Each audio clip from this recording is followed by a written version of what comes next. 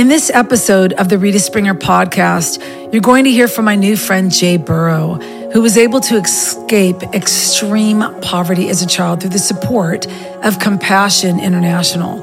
Compassion's been around for decades, and the work they're doing in over 30 countries is truly making a difference in millions. I mean, literally millions of children's lives. Jay's story is one of those testimonies. I encourage you to visit compassion.com/Rita to explore ways that you too can help and get involved to release kids out of poverty. Again, that's compassion.com/Rita. Hey, everybody, this is Rita Springer. Welcome again to the Rita Springer podcast. I am so excited. I love testimony. I love story time. I love somebody coming in and telling the transformation of what God's done through other people in their life. And this podcast is going to be really special because I have with me Jay, who grew up in a part of Kenya. He's going to tell us his story. He's with Compassion International, which is an organization that I'm partnering with to get the word out for people to become involved in what they're doing, rescuing children from deprivation and starvation. And so, Jay, I'm going to screw up your last name if I say it. So what? Is it Mbiro? You're close, but the M is silent. So it's just Mbiro. There you go. Yeah, Jay Mbiro. You got it. And you actually spell your name Jey. Yeah, and actually Jay at the moment is not my official name. I'm hoping I can make it, but now it's not. That's I used to be a DJ. Yes. So that used to be my DJ name. Oh, well then what's your true African name? Mbiro. Mbiro is my name, but the first name Jay is what was my DJ name. Okay, so what's your last name? Like, what's your full African name? David Mbiro. African name is just Mbiro.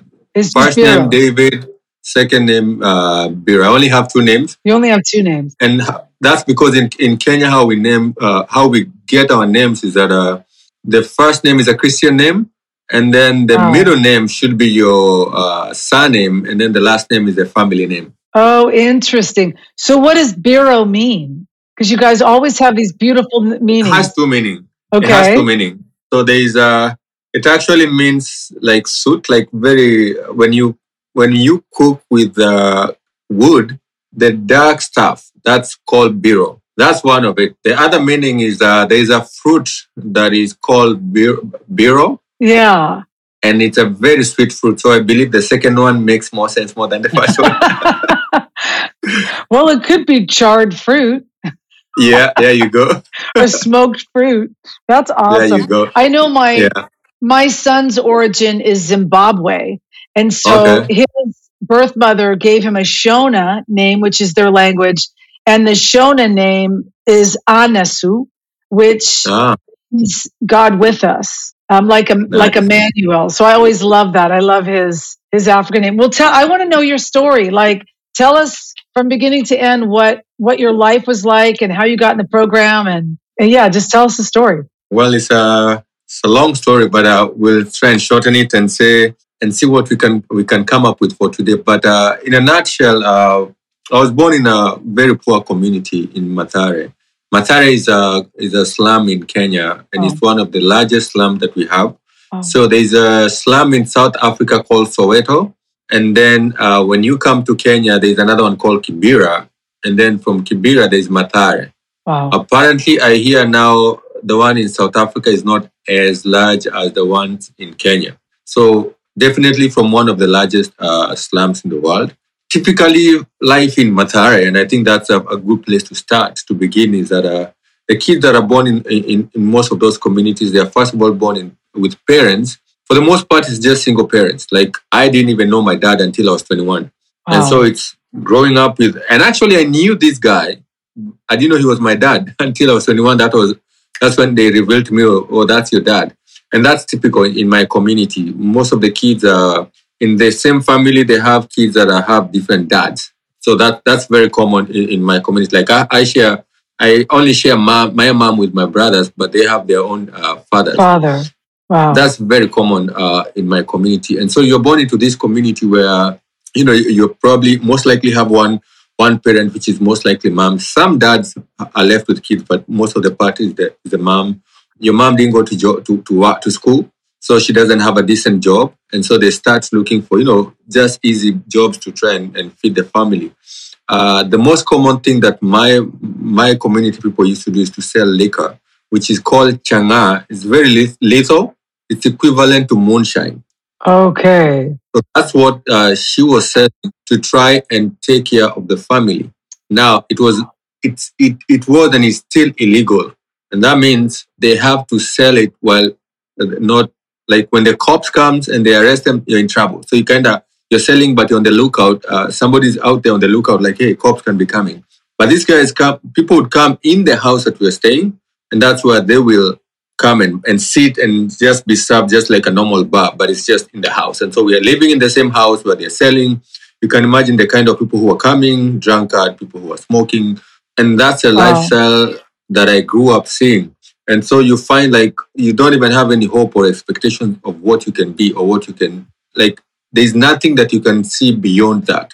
Again, they are not role models. There's nobody to look up to like, hey, I can be like this particular person. There's nothing like that. So most part, the best thing you could do is to become a thief as a boy, and that's what was expected. And girls, you become a prostitute. That was the easiest thing. Or you Wow. start selling liquor, or you start selling drugs and such things. So yeah, so Wow. that's the environment that I was born in, and that means when my mom didn't sell, we didn't have anything to eat, and that happened more often because maybe there were cops that came and picked up everything. Again, if the cops comes, if the cops knows your house and they know you sell, that means they'll be coming there regularly.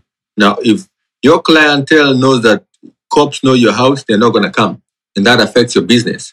And so that Okay. happened more often, and it became so hard for my mom to take care of us, giving us basic needs that people would want, like, food, clothing, and shelter. And for me, food was a big deal, and it's a big deal to everybody. I mean, Yeah. food, we all need Yeah, of food to course. Of survive, course. especially as a kid who, you're just there, just trying to be a kid, go play, do everything that you can, but then you're coming home to expecting to find something, but boom, you get into the house and you immediately know there's nothing that was cooked. Now, we used to live in a very tiny house. It's like a 10 by 10. Yeah. If nothing was cooked, you didn't even have to be told. I mean, you walk into the room, you can clearly see there's nothing. We actually used to say like the room would be warm when something was cooked because we were using wood and charcoal to cook. So if they cooked anything, you'd smell and you'd feel the warmth in the house. Mhm. But then you step into that cold room and you can already see the faces of my mom. There's nothing. And so we'd have to go to bed hungry a lot. It happens many times going to bed hungry. Your mom telling, hey, today we don't have anything. Sometimes they didn't even have to say anything. You just walk in, you see, and you know what it is. Yeah. Yeah. And you go to bed. And the hard part is that next door neighbors, the walls are made out of dirt because how we make the houses, Yeah. we dig on the ground, we take the soil, we add water, and we make mud, and then that's a wall. And it's not like well sealed, so you can hear Yeah. everything that's going on. So sleeping hungry, and you can hear or smell your next door neighbor cooking, and you're a little kid, you're wondering what's going on. And so Wow. that became part of the challenges that we're going through. And I had an older brother who, he gave up and started becoming a thief, and he started stealing. I didn't want to become a thief. Rita, how they deal with thieves in my community is that when you're stealing, they get a hold of you and they beat you with stones, any objects, anything that they can get. And once you're down and you're weak, they put a tire around your neck and they burn you to death. Or the cops can come and shoot you. Like cops had an order of shoot to kill. Like when somebody snatches and they're running away, you shoot them. So there's the mob justice and there's the cops. And in spite of all that danger, you're like, you know what? I just need to survive. So my brother started stealing and we all knew about it. So the tricky part would be we are hungry. My brother has money, but my mom cannot take his money because it was stolen money. And she was like, you know what? I'd rather we go to bed hungry. And that's something that even right now, I thank God for that. So my mom and I, we started going to the streets. My mom, at this point, she had bought some two little kids. They were twins. So we would go to the streets, all of us. So my mom would be stationed in one place, and then I would be walking around. But I was going to the streets to beg. So I became a street boy. So I'd beg. If I found anything, I'd bring it to mom. And then mom would go home early and feed the family with whatever I was able to get. And if she got something as well. But at the same time, it became so hard for her to be going to the streets all the time. So I became the only one who was going to the streets to beg and bring money home. And how old are you, Jay, at this time? Like, what's your age? You're talking 7, 8 years old. Wow. And at that age, it's actually should be the easiest to get the money because if you're slightly older, people are like, nah, you can walk. So it's easier for younger kids to go and beg because somebody can be like, oh man, this is just a little kid and I can give them. So yeah. And before we had gone to the streets, my mom had attempted suicide. After she felt like everything wasn't working, she had attempted suicide. And thank God she never died. So we started living with my grandmother. Even my mom, we all went to my grandmother. It so happened we were not the only ones there. My cousins were coming there, like whenever their families were not working, they would come to my grandmother, who she was not a rich woman. She just had small business of selling food. And this is still all in the slums? Yeah. Wow. Yeah. But begging would go to the capital city. That's Nairobi. That's where you go to beg. Okay. Yeah. So it so happened that everybody that was in my grandmother's house were waiting for me to go to the streets and beg because I was the bold one. The other ones were not bold enough. They were afraid of what could happen. I would go beg and bring money home and they would feed. And so the problem was when I didn't get anything and they would go to bed hungry. And I felt like it was my responsibility that I didn't get anything. And especially at that age, I started feeling the pressure. And this is some of the things that lead some kids to even steal is because you feel desperate, you feel pressured, you feel like you need to survive. And then there are other kids who are already stealing and they're trying to encourage you, man, don't have to suffer. You go, let's go snatch something. And we would just wait for somebody with something valuable. Usually like a purse, like just anything that is valuable that is easily snatchable and something that we can run with. So it wasn't like a big deal. Yeah. But those small things that we're trying to steal could lead us to death. It did. A lot of people died in the streets. But even with the danger, we still started stealing. And most of my friends who, even actually the guy who introduced me to stealing, is a guy who was to be my classmate. He was my classmate. And he's the one who introduced me to stealing. He was a very, very fast runner. In fact, Kenya is very good with running. Yes. He had been given an offer. He could have worked for the army because he was very fast. They gave him that option, but he didn't want to take that option for whatever reasons. So he introduced me to stealing, and he didn't make it. He was killed. Wow. But for me, I was arrested at the age of 9. You can't go too far when you're doing that in Kenya. Wow. And that for me was the darkest moment when one day I snatched something and then I was arrested and I went to jail. And then eventually I went to prison for some time. And that happens a lot to a lot of children in that country. Some of them, they're there because most of them, it's because they're in need. They don't know what to do. They don't know how to survive.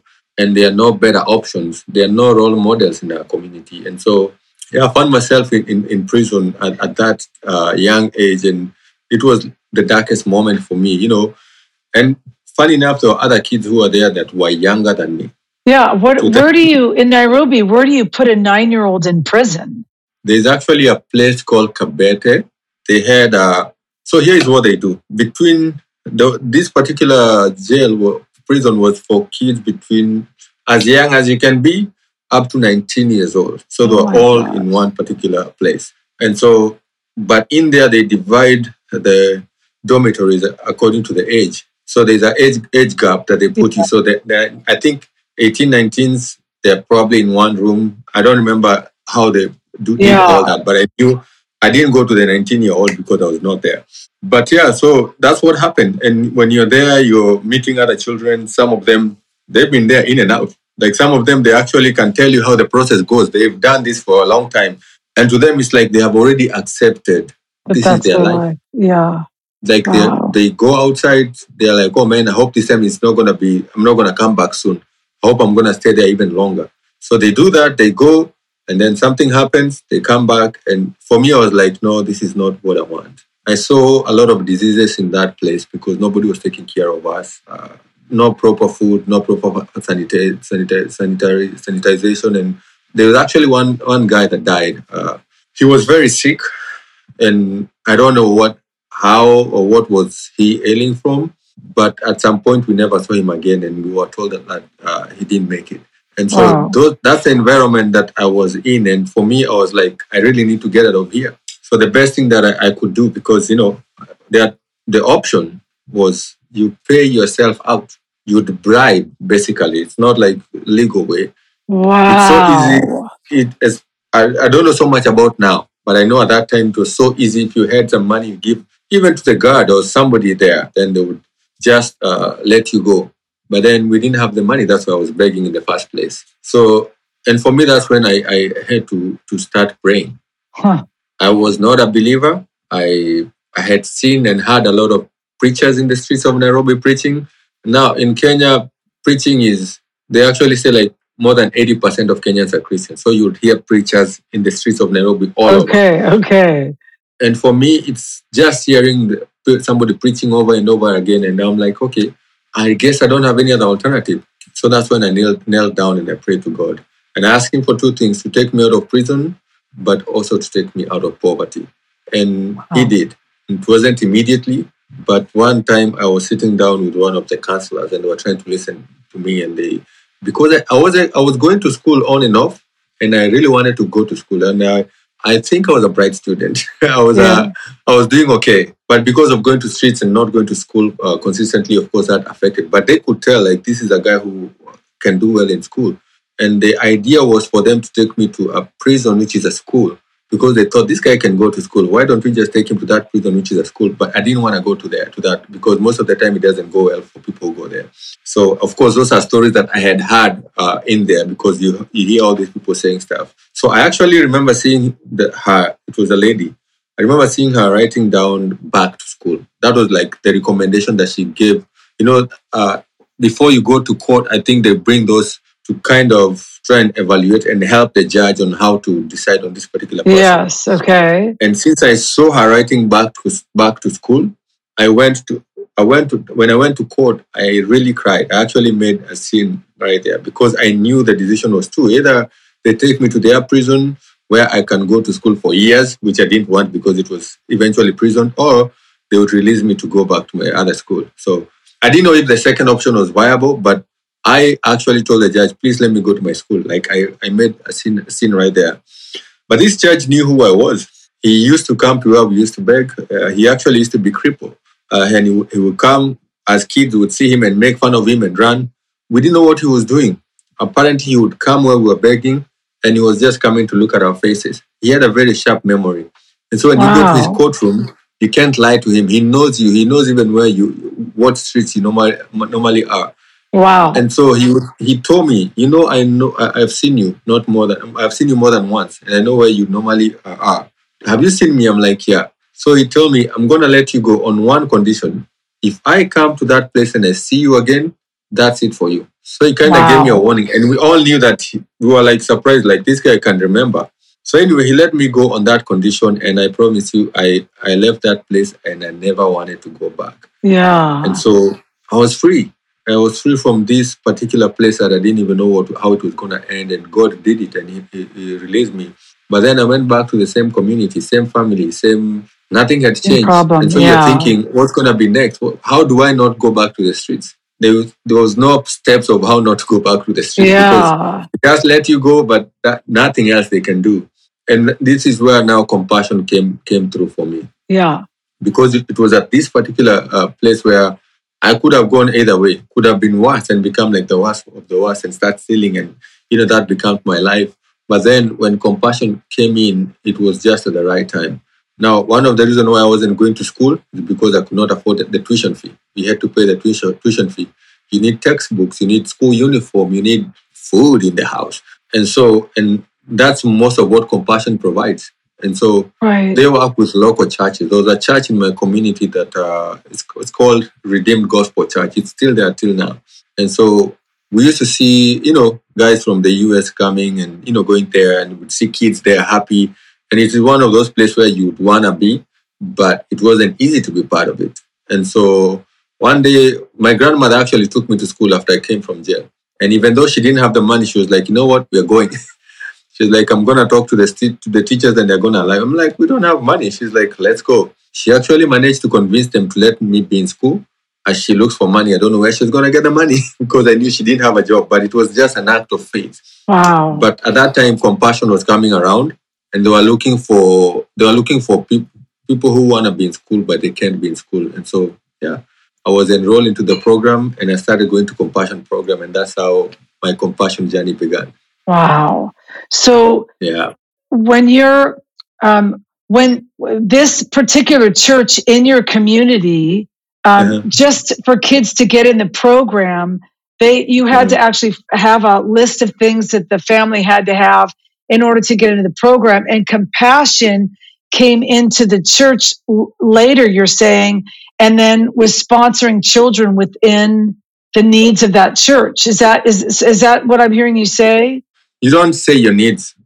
Basically, compassion comes in and look for kids that that are needy, and how they do it differently in every places. Yeah. So they came and spoke to the teachers, and they're like, because the teachers know about all the students, so they're like, which among these students that you think are extremely needy? Yeah. All of them are needy. All of them are needy, but which are the most needy in this? And they know when you go for lunch, because you'd go home for lunch, go home. But then there's nothing. You'd come home, you can tell somebody who didn't have anything. You see their school uniform is torn and like the shoes and all that, you don't have shoes. So they can clearly tell, and they've seen that for some time. So that's how they were able to identify this and this can be a candidate. But that was not enough. They would come and ask you, do you have both parents? Are your parents working? Like, where do you live? So just kind of interrogate and make sure that we're actually getting people who are in need for sure. So yeah, they did it, and I was happy to be one of the most neediest at that particular time, because that's why I got in. So when you get in, do you have an understanding? What are you now, 10 years old? Do you have an understanding of what they're going to provide for you?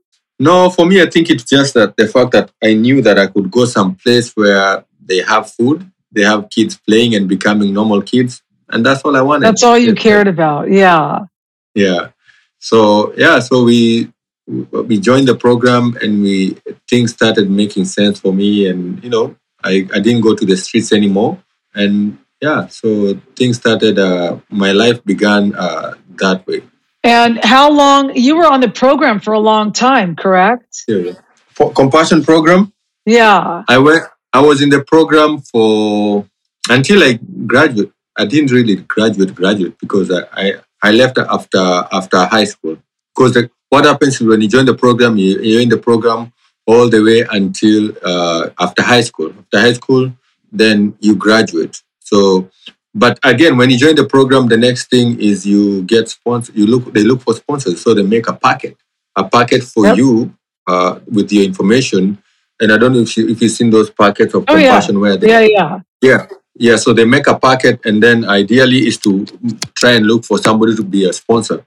And so, but I was one of those kids who waited for a long time before I got sponsored. So we'd go to the compassion center every Saturday. Yeah. So Monday through Friday, you're going to school. And then Saturday, you're going to the compassion center. So when you go to the center, you play, you eat, you do all those things. But towards the end of the day, they bring us all in one room. And the idea is to try and read out the names of the kids that have been sponsored. So if you hear your name, you have a sponsor. It used to be a very tense moment that we all enjoyed and wanted to be part of. We all wanted to hear that, our names have been called. Yes. And I apparently was one of those who waited for a long time. Wow. Do you remember how long it was a wait for you?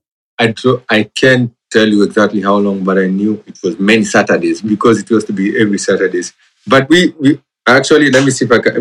This is how we used to do it when we were hoping that we were going to be, that our names are going to be called. Yeah. To cross our fingers. Oh gosh, you crossed all your fingers. Yeah, you cross them and hide them and hoping that today's going to be the day. But you don't want people to see that you're crossing your fingers. Yeah. And so, we did that. At some point, you're like, I don't know if this is going to happen. And some other kids would get picked. Some new ones would be picked. I don't know, they were looking for the cute ones. And apparently, I don't think I was one of those. Oh, gosh. So I waited, but, one day, my name was called. Yeah. And a family from California picked up my packet and they sponsored me. And that changed a lot. Yeah, tell me about that process, because I've been on the side of choosing the child and then having the child choose you. And so I understand that process being a sponsor for years, but it's really unique to hear the child's version of, how they got sponsored and how that went for them. Like, tell me about that experience with your California sponsors. Well, when, of course, after the waiting and after you hear your name being called, it's like, Sanjay, you automatically have a family. You have, being that you're born in this community where really it's like you're in your own world and you don't even think that anybody would care about you from anywhere else. Yeah. So the moment somebody select you and they want you basically, mentally that's a very good thing that it makes you being excited and start being hopeful that there's after all there's something out there. But then the process goes on because you have to write letters back and forth. So you communicate, you write letters, they write back, they send you pictures. Okay, at the time it wasn't as the technology was not as it is right now. So it would take a little bit longer than a few months. Right now I know it can take even less than a week or 2 days. But at that time it would take like, a few months, but then you'd wait. So the funny thing was sometimes they would send you a picture of their winter. By the time you're getting the picture, it's probably summer already here. So it used to be like that. But of course, I didn't even know about the seasons. So I was like, Yeah. okay, maybe right now it's cold for you. And then I'm writing back and telling them about how their place looks. But then they're like, by the time they're getting it, it's probably summer. But just the process of going back and forth and hearing about another world of how people are doing in this side and just knowing that there's more to life than what I see. And so when you become a sponsor, it's like you're opening door to these children. You're opening door to another world of possibilities because we are tied in this world of poverty. We think nothing can happen, nothing good can. There's no more. There's nothing to do apart from what I see. But then you become a sponsor. You become like a door to the world of possibilities. And that's why I tell people it's very good for you to write. It's very important for you to write letters. And I know some people that becomes a challenge, but writing letters is like you're just trying to feed the mind because poverty, I normally say is a state of mind. And you might take me from Masare and bring me to the US, but if I still have the same mentality, I'm going to look for a place that I'm going to be hiding myself. Right. But then if you open up my mind, even if I'm still in the same community, I'm going to see the world as it is rather than seeing the world that is just around me. And so a sponsor, no pressure, but being a sponsor, it's like God is going to use you as a doorway to these children to see the world in a whole different way. And so for me, that was it for me. And of course, it's not the responsibility of the sponsor alone. We have local teachers who are teaching us. We have guests who would come and teach us. And so like all of you guys are like doors opening to us and showing us, oh, this is what that can happen. We have a bigger God, Yeah. And so that process is very, very important. Well, and you were probably in the program, like you're saying, where mail took so long to get to you that it wasn't an email sent.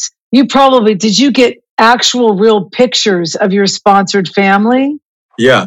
They would send real pictures, like printed pictures. Yeah. You'd get handwritten letters. You'd get cards. Yeah. Like it was like, like somebody just sending you a card from here. And, I know right now they can be, there's a way they're all one piece. But yeah, so you'd get an actual picture and you would actually pile them up. They were very special to us. Would pile them up and keep them in a special place. All those letters and pictures that you get from your sponsor, you put them in a very special place. Apparently our house burned and I lost everything, and that's the treasure that I lost. Yeah, so I don't have anything, but I have the memory that stuck in my mind. Now, let me ask you too about like your family. So you're in this program. Did Compassion help sponsor your siblings in the house as well? How does that affect your family? Yeah, so Compassion is the main focus is a child focused and Christ centered. So Compassion does not take care of the whole family. And I'll explain why. Because most of these communities, you're talking about millions of kids in one community. That's just one slum. How many slums? Compassion is like 25. By here now, we are going to be in like 28 countries. So if you do that, that's going to be a lot. And so what they do just to try and help is that, there's so many organizations out there. And, it's like Compassion does their part, another organization does their part. It's all of us being the body of Christ doing something to help alleviate poverty. And so they try and pick one child per family, at least the families that they can be able to get, at least one per family. How that helps is that if my mom was going to take care of 4 children, they don't have to take care of 4, they can take care of 3. And so with that, you've eased the burden. And there's some gifts that they come to me, and some of them, like school uniform, we get school uniforms like a lot, and I don't have to use them all. Like my older ones is still, we wear our clothes until we can't. So I'd pass those ones to my brothers.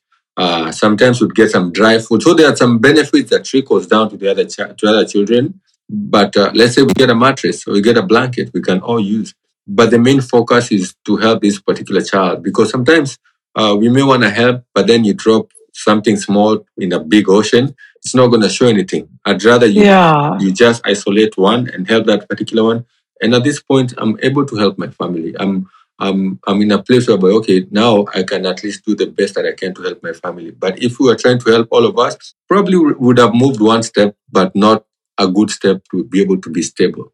Got it. Did you have any other siblings that were also sponsored? No. Or were you the only one out of your family? I was the lucky one. I was the only lucky one in the family. Now, when you did you stay in that school? Was that school all the way through high school? No, that was in Kenya, we call primary school. I think it's like elementary here. So you go we call them standard. So what you guys call grade, call standard. So we go from standard 1 to standard 8. Okay. That's like, and then from there you go to high school. High school 4 years. So the high school is a different, totally different schools. There are some schools that have both. You can go from first grade to all the way. Some schools have all together, but in Kenya, most of them is just, you go to first grade to 8th grade, and then you go to high school. And going to college is the biggest challenge, because we don't have so many colleges, just like, especially then. Then they were like very, very minimal. So for you to go to college, you actually have to pass this exam that you have to do. And you have to be the very best of the best, because there are very few colleges and there are very many students. So like they pick the very best. So most of us were like, well, I don't think we're going to see university. So I wasn't able to go to college. Wow. But what happened is that, after you finish high school, there are some opportunities out there. You can do mechanical engineering. You can do all these things that you can pick up. Those are available to the majority. But as far as going to college, it was a chosen few.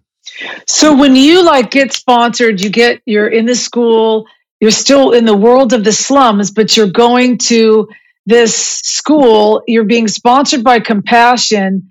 How does it change what you want to be when you grow up? Like before that, were you how do you dream as a 7 to 9-year-old that's going to end up in jail from stealing and then getting in a program? Did it change your phase of dreaming and expectation for the plans for your future?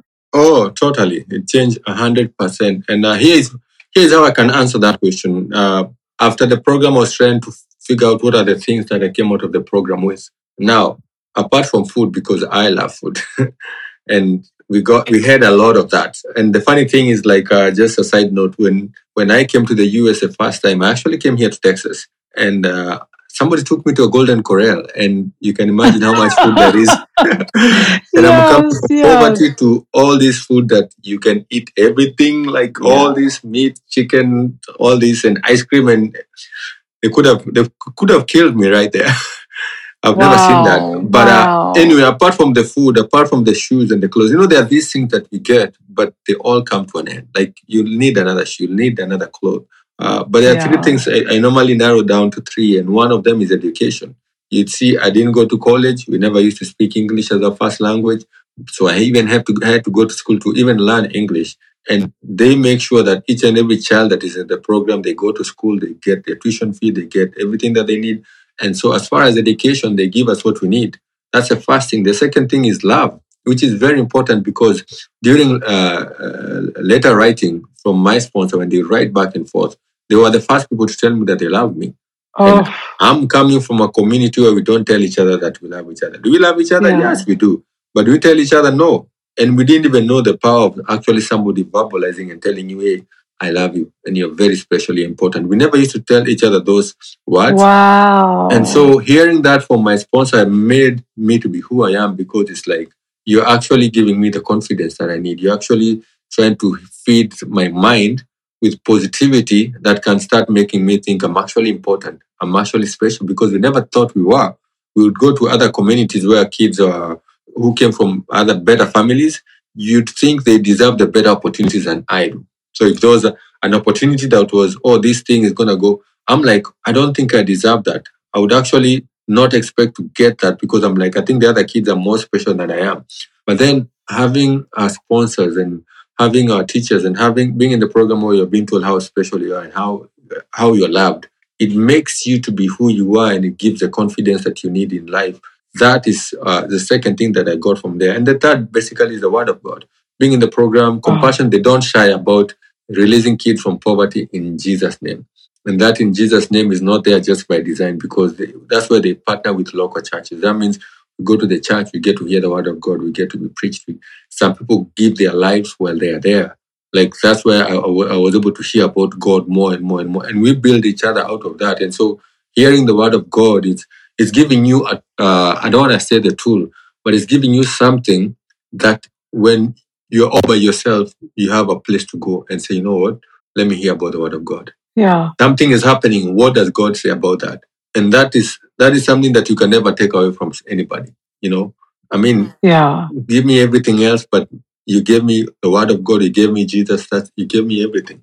You know, Yeah. and for me that has sustained me a lot, and it transformed me from the kid that I was, who was hopeless, who didn't even know what was going to be in life, from thinking that I'm going to end up being a thief, from thinking that there's nothing that can happen in this world, to me now standing here and thinking, you know what, the world is open for me. There's nothing that I cannot do. You know, I'm a father now. Being that I'm a father, that's something that I didn't even expect. And guess what? If I wasn't rescued from poverty, my kids would be born in poverty.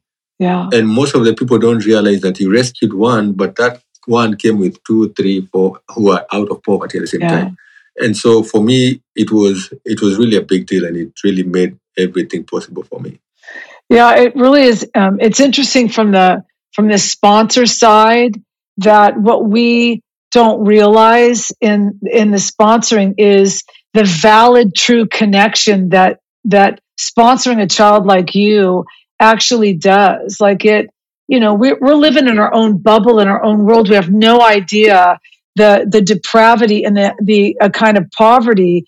But I used to grow up watching these, we call them infomercials, with African children living in poverty.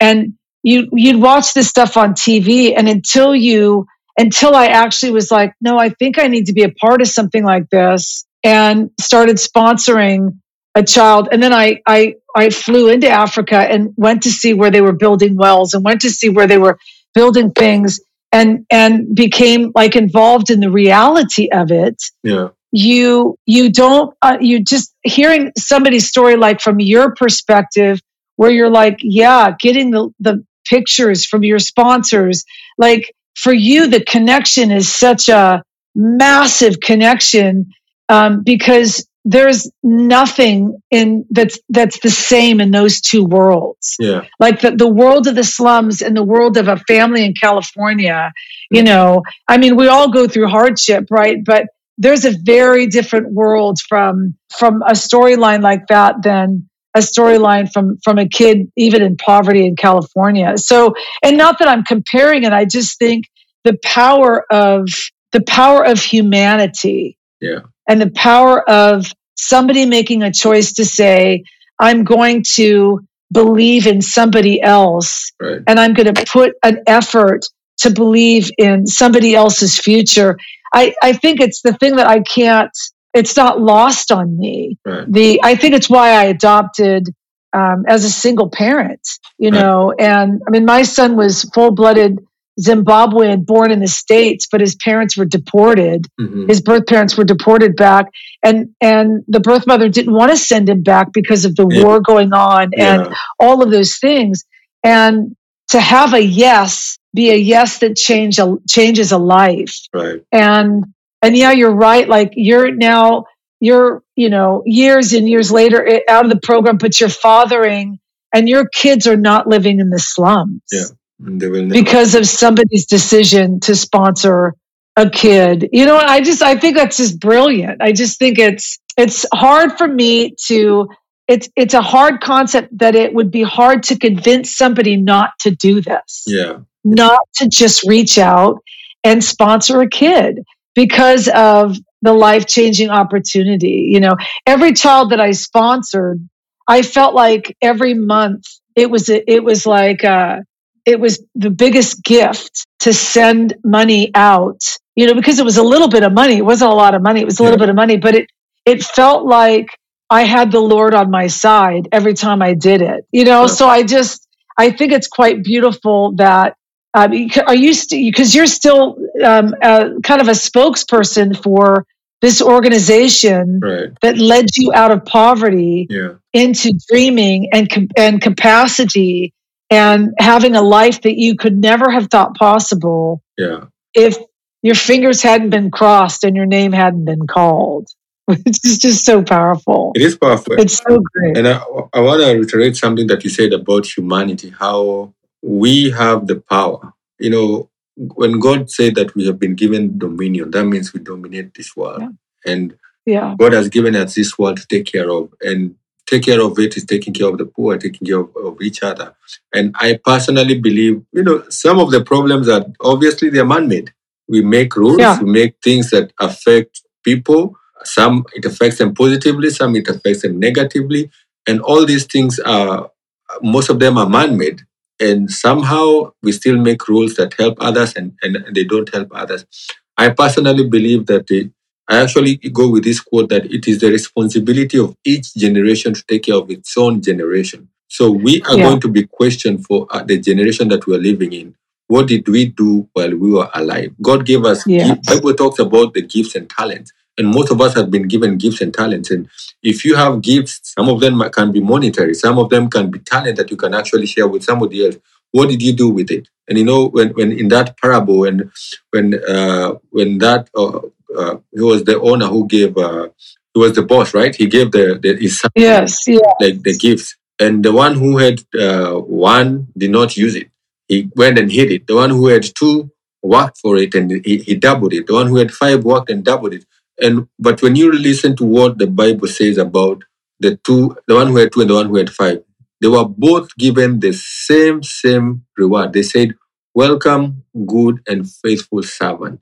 Yeah. And so, if it doesn't matter what you've been given, some of us may feel like they've been given very little. It doesn't matter what God has given you.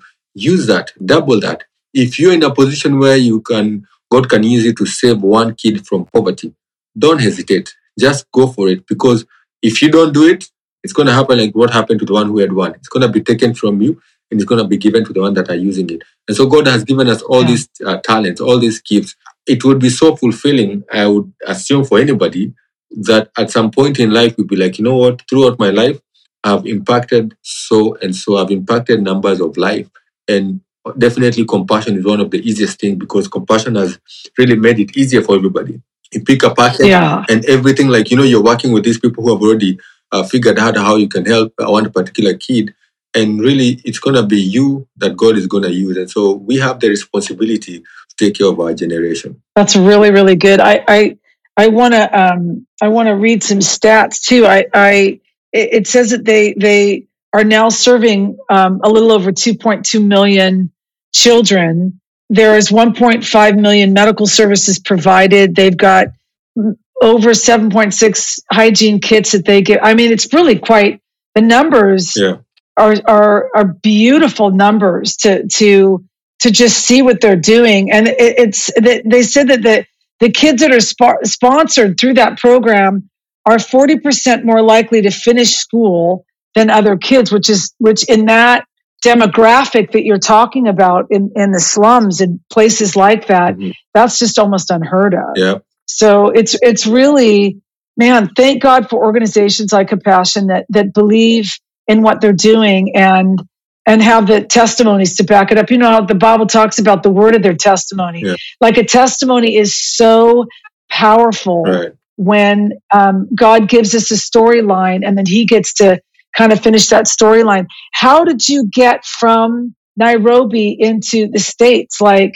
now you're actually living in the States. Yeah. And is some of your family still there? Yeah, actually, I think I'm the first one in my family to ever even be on the plane. So that was like another milestone. But how I came here is that, like I said, my first name being Jay, which is not my official name. Yeah. I used to be a DJ. And so I DJed for a very popular band in Kenya. And so we did a lot of events there. And then I came here to the US and we did a tour with them for 6 months. And then I went back home. And then later on, I was able to, I got a green card. And then when I got a green card, I was able to come and now live here in the US. And I did the same. I did music around there. And even right now, I'm actually doing some music stuff. I do events in Atlanta. That's where I used to be. So I've been doing events there for Africans. And what I do is I believe for us to end poverty, it doesn't take only compassion. It takes, like I said, poverty is huge. And we all have to hold hands. So if I've been rescued from poverty, mine is not to just come and live my life and forget about it. How do I go back? How can I go back and be also part of the change? And so mine is to go back, and I started a mentorship program in Kenya where I'm trying to help some Kenyans to mentor, because like I didn't have mentorship. I didn't even know what it was going to be. And so creating that mentorship thing for the kids in growing up in my community, it's something that I needed so much. And that's what I'm creating. And apart from that, through music that I'm doing, I'm challenging Africans to give back to Africa.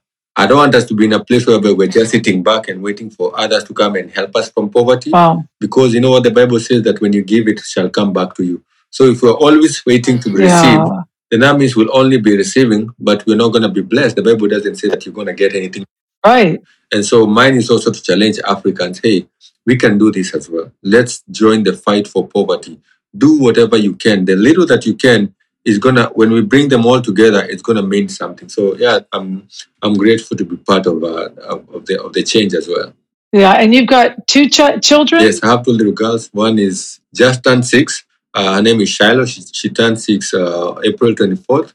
The other one is Sage, who is 3, turning 4 in July 10th. So yeah, that's beautiful. They're growing. That's amazing. Yeah. Well, thank you so much for just being willing to share your story and talk about just the beauty of what Compassion International did with your life and gave you hope. And did you ever connect like in real time, like in person with your sponsors? No, apparently, I don't know. Things have been hard for me. I've never been able to meet my sponsor. And I think Compassion have tried, they might have moved from their original. And I'm 42 years old, and that's a long time ago. Yeah. So, life has moved on. But I usually say they did what they needed to do, and I hope we can meet them in heaven, Yeah, that's amazing. Yeah. That'll be a great day, won't it? It will be. That'll be an incredible connection. Yeah.